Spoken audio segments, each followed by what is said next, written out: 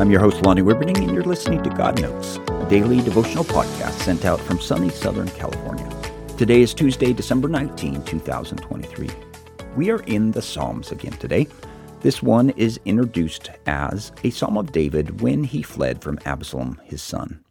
I can only imagine the pain David must have been feeling when his son was trying to kill him.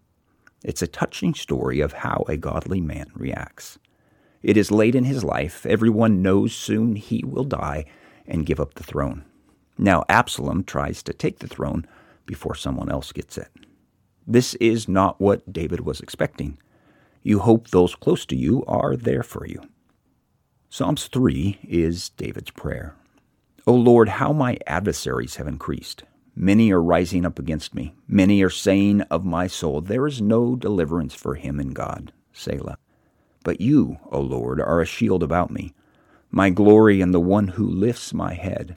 I was crying to the Lord with my voice, and he answered me from his holy mountain. Selah. I lay down and sleep. I awoke, for the Lord sustains me. I will not be afraid of 10,000s of people who have set themselves against me round about. Arise, O Lord, save me, O my God, for you have smitten all my enemies on the cheek.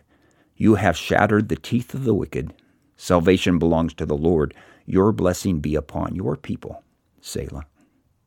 Sometimes things don't go how we planned. Sometimes we find enemies among those we thought were our friends.